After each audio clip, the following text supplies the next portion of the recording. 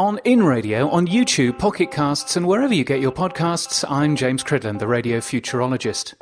One of the talks I do is all about making the most of your content. I've done it in a number of different ways now to individual radio teams, including to an audience in Malaysia of over 100 people.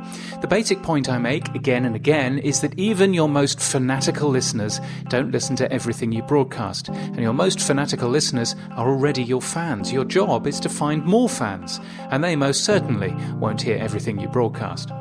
One of the most obvious ways to get the most out of your content is to use your great programming as press releases. And I'm amazed at how few stations do this. If you've got a big name on your radio station, you can make the most of it by press releasing before and after.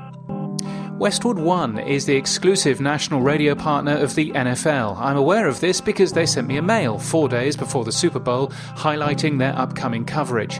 More than 28 million Americans tune into it. 650 radio stations take the broadcast, and it makes it to satellite radio tune-in and American Forces Radio overseas too. And for full disclosure, Westwood One paid me once for some consulting work. Westwood One also sent me a mail 2 days before the Super Bowl, and in this press release I was told that the host Jim Gray would be interviewing President Trump. The morning of the Super Bowl, Westwood One mailed me photos from an NFL party they'd held the previous night with half of Big and Rich, not the big half. A nice piece of industry news, but serving to remind me of their coverage. Then I got a mail containing details of the first half of the Trump interview, the bit broadcast before the game got underway. I got a transcript of the content so I could take that and use that as a press story, along with a cleared photograph of Trump so I didn't have to go and steal one. Then I got another mail with the full audio of the Trump interview, including the part they broadcast at halftime, and yes, another transcript, including the insightful, "I think today's game is terrific, and I think it's going to be terrific."